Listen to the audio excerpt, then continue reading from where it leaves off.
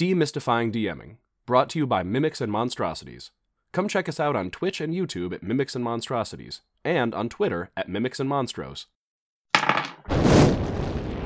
Hey there folks, welcome back to Demystifying DMing here on Mimics and Monstrosities. Today we're going to learn about the process of actual dungeon mastering at the table, and how to run the game when you have people sitting in front of you. We're going to go over some common issues, as well as tips and tricks and things that will help your game run smoother once you're actually at the table with people sitting in front of you, rolling dice and playing their characters. One of the things I've learned in my experience from playing the game over the years is generally, especially if you're having people come and meet you to play D&D, or even if you're playing online, anytime you go to meet up with everybody to play D&D, have everyone get there about 15-20 minutes, maybe even half an hour before you're ready to get started. That way, you can get the hi, how are yous, and the chatting, and the non-D&D talk kind of out of the way before you start playing so it's not distracting at the table. So generally, give everyone some time to settle in and get started instead of just trying to jump right into the D&D. Now, when it comes to actually running the game, there's one major thing that everyone kind of grapples with, and it becomes an issue, especially if you're not thinking about it, so I want to help you think about it right now. That main thing is when to ask for a roll. Now, generally speaking, this is D&D. Practically every action that you take could take a roll.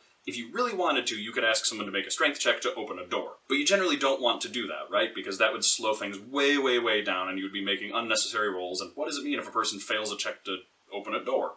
So, you want to manage when you do and when you don't ask for a roll. Now, at the beginning, this can feel a little counterintuitive, and it can feel kind of like you're letting players get away with too much when you decide not to ask for a roll. But, there's one key thing you should think about when it comes to whether or not you're going to ask for a roll. Make sure you keep in mind, as soon as you involve the dice, there's a chance for success and a chance for failure. If how you're running the situation doesn't account for both success and failure, you probably don't want to include a roll then. And that goes both ways. If they can't possibly succeed, why bother have them rolling? If they can't possibly fail, why bother have them rolling? So, for things like opening a door, doesn't really require a roll, right? Same thing with like lifting a castle.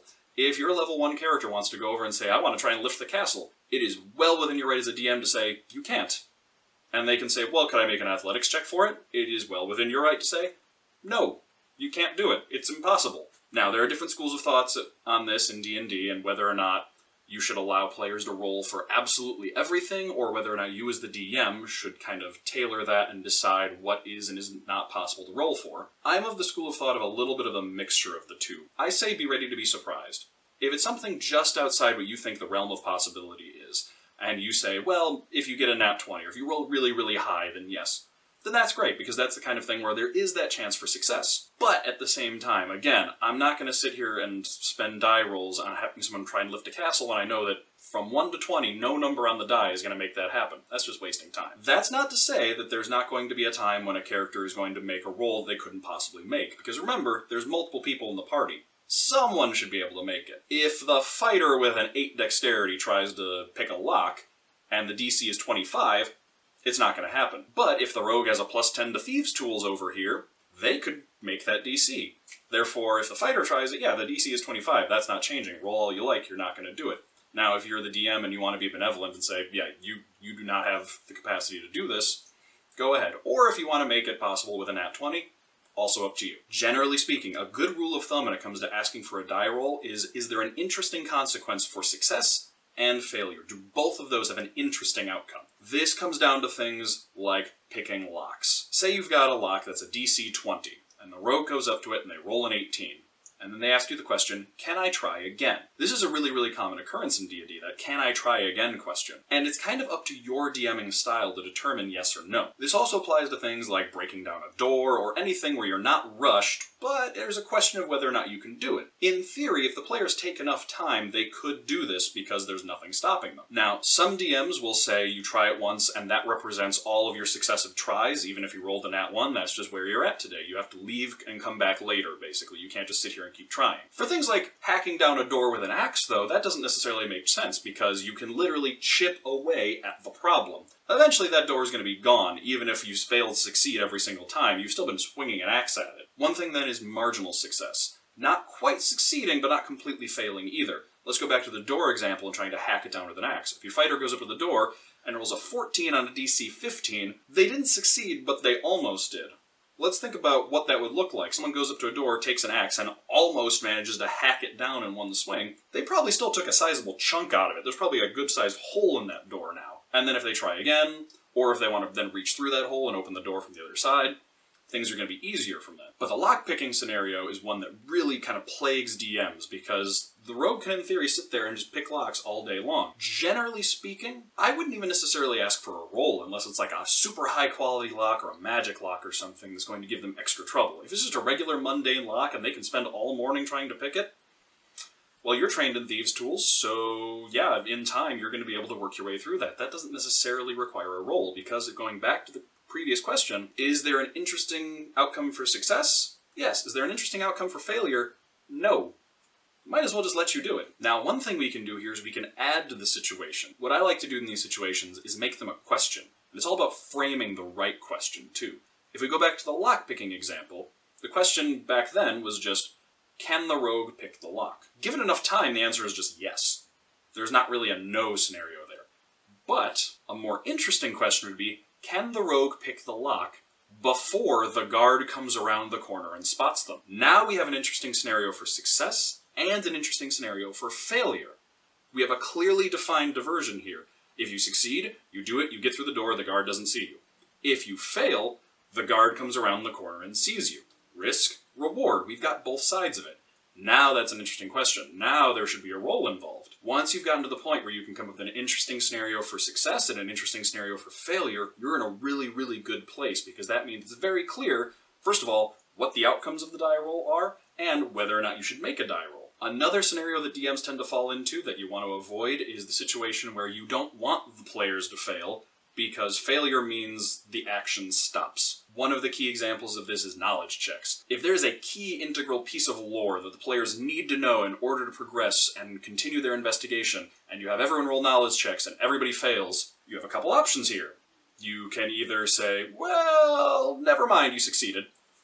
Or you can say, well, I guess the action stops, and you can try and figure out a way around that and try and figure out a way to bring it back around again. Either way, it's a little awkward and not the situation you planned for. Generally speaking, try not to hide essential information or plot elements or things that you want to happen behind die rolls, because if they fail, they just don't happen. Now, if you still want to reward those that have taken training in these things, but you don't necessarily want to have to hide things behind a die roll, one thing that I've seen DMs do that I really like is just taking anyone who is trained in that skill and kind of just giving it to them. Who's trained in Arcana? Oh, the wizard is? Oh, you know this piece of magical lore because of your training, because of all those books you've read. This way, the wizard still gets to feel special because they took the time to train in Arcana, and now it's coming back and benefiting them.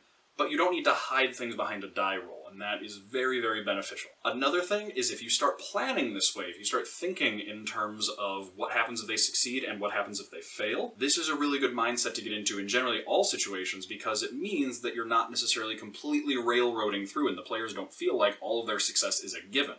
It feels like things happen if they fail, and it's a different path that they go down that they then have to dig themselves out of. In as many situations as possible, honor the players by allowing them to fail. Now, I'm not saying you should, kill them or throw them in prison, but allow it to go down the path of failure and follow the consequences and see what happens. That way, it feels like their actions and their decisions have stakes, and it really feels like what they do matters in the world, because when they can fail, it means that their successes feel that much better. Now, another tip, a little bit of a smaller one, generally, let the players do their thing.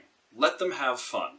Let them go off and follow what they want to follow, pursue the leads they want to pursue, and generally let them guide some of the story. If you have this important plot, this world-ending story that they need to get to, they'll get to it, but don't necessarily feel like you need to be in a hurry to get there. You're playing, you're having fun. Let them show you with their actions what they want to do and how they can have fun. There's no wrong way to play, and there's no wrong way to have fun in this game. Disclaimer, unless it encroaches on the safety, health, mental, physical, or otherwise of the other players, DM, or other people around you, because, that's not cool. But generally speaking, as long as everyone's playing in good faith and having a good time, there's no really wrong way for them to play. Let your players show you what they're interested in through their actions and follow that up. Now, it might feel like you're getting behind schedule, or you're not doing what you think they're supposed to be doing. Generally, as a DM, it's a good idea to kind of let those ideas go, because ultimately, the whole point here is to have fun and tell a good story. Your players are having fun.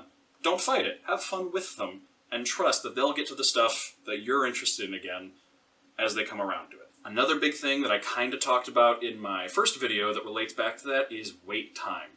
If the players are stumped, don't know what to do, and lost in thought about something, talking to each other, don't necessarily feel like you need to jump in and give them either a hook or an interruption or a clue. Let them sit and think and riddle it out for a second. That's part of playing the game too. Just make sure that everyone's included, and make sure they don't go for too long. At some point, it might be time for you to throw them a bone, but give them some time. They might surprise you. This kind of ties into my next point also, which is make sure everybody is engaged in having fun and getting an opportunity to have fun.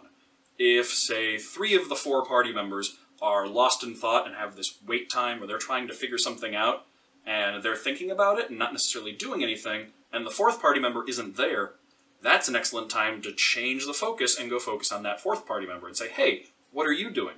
It gives that player some time for spotlight, while also giving the other 3 time to think, so we're not just sitting there in silence. Managing the spotlight as a DM is incredibly important because it helps you determine basically when players get to actually play the game. As a DM, you can kind of sit back and have an objective look at the whole game and what everyone is doing, and it allows you to determine when, hey, this person's not terribly engaged, or that person doesn't necessarily look like they're having the most fun with this scenario.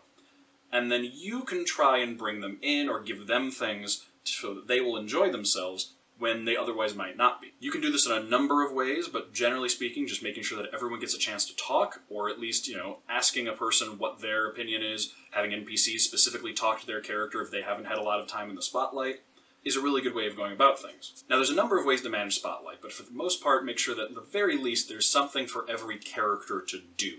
If you've got a wizard, make sure they have some magic-y stuff to do. If you have a fighter, make sure they have some fighty stuff to do. If you have a bard, make sure they have some talking and charisma and performing to do. Play to their strengths. Give them opportunities to play to those strengths, because then they will have a chance to step up and take the spotlight, and everybody can get a chance to play the game and feel engaged. Another thing is kind of like a storytelling tip, which is give things time to breathe.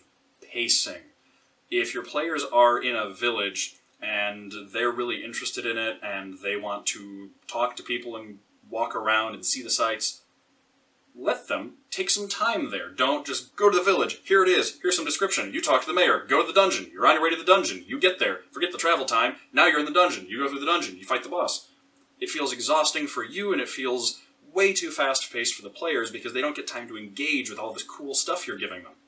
Slow down your pace and take some time and really let them engage and take in the space around them, especially when these things are actions the players want to take.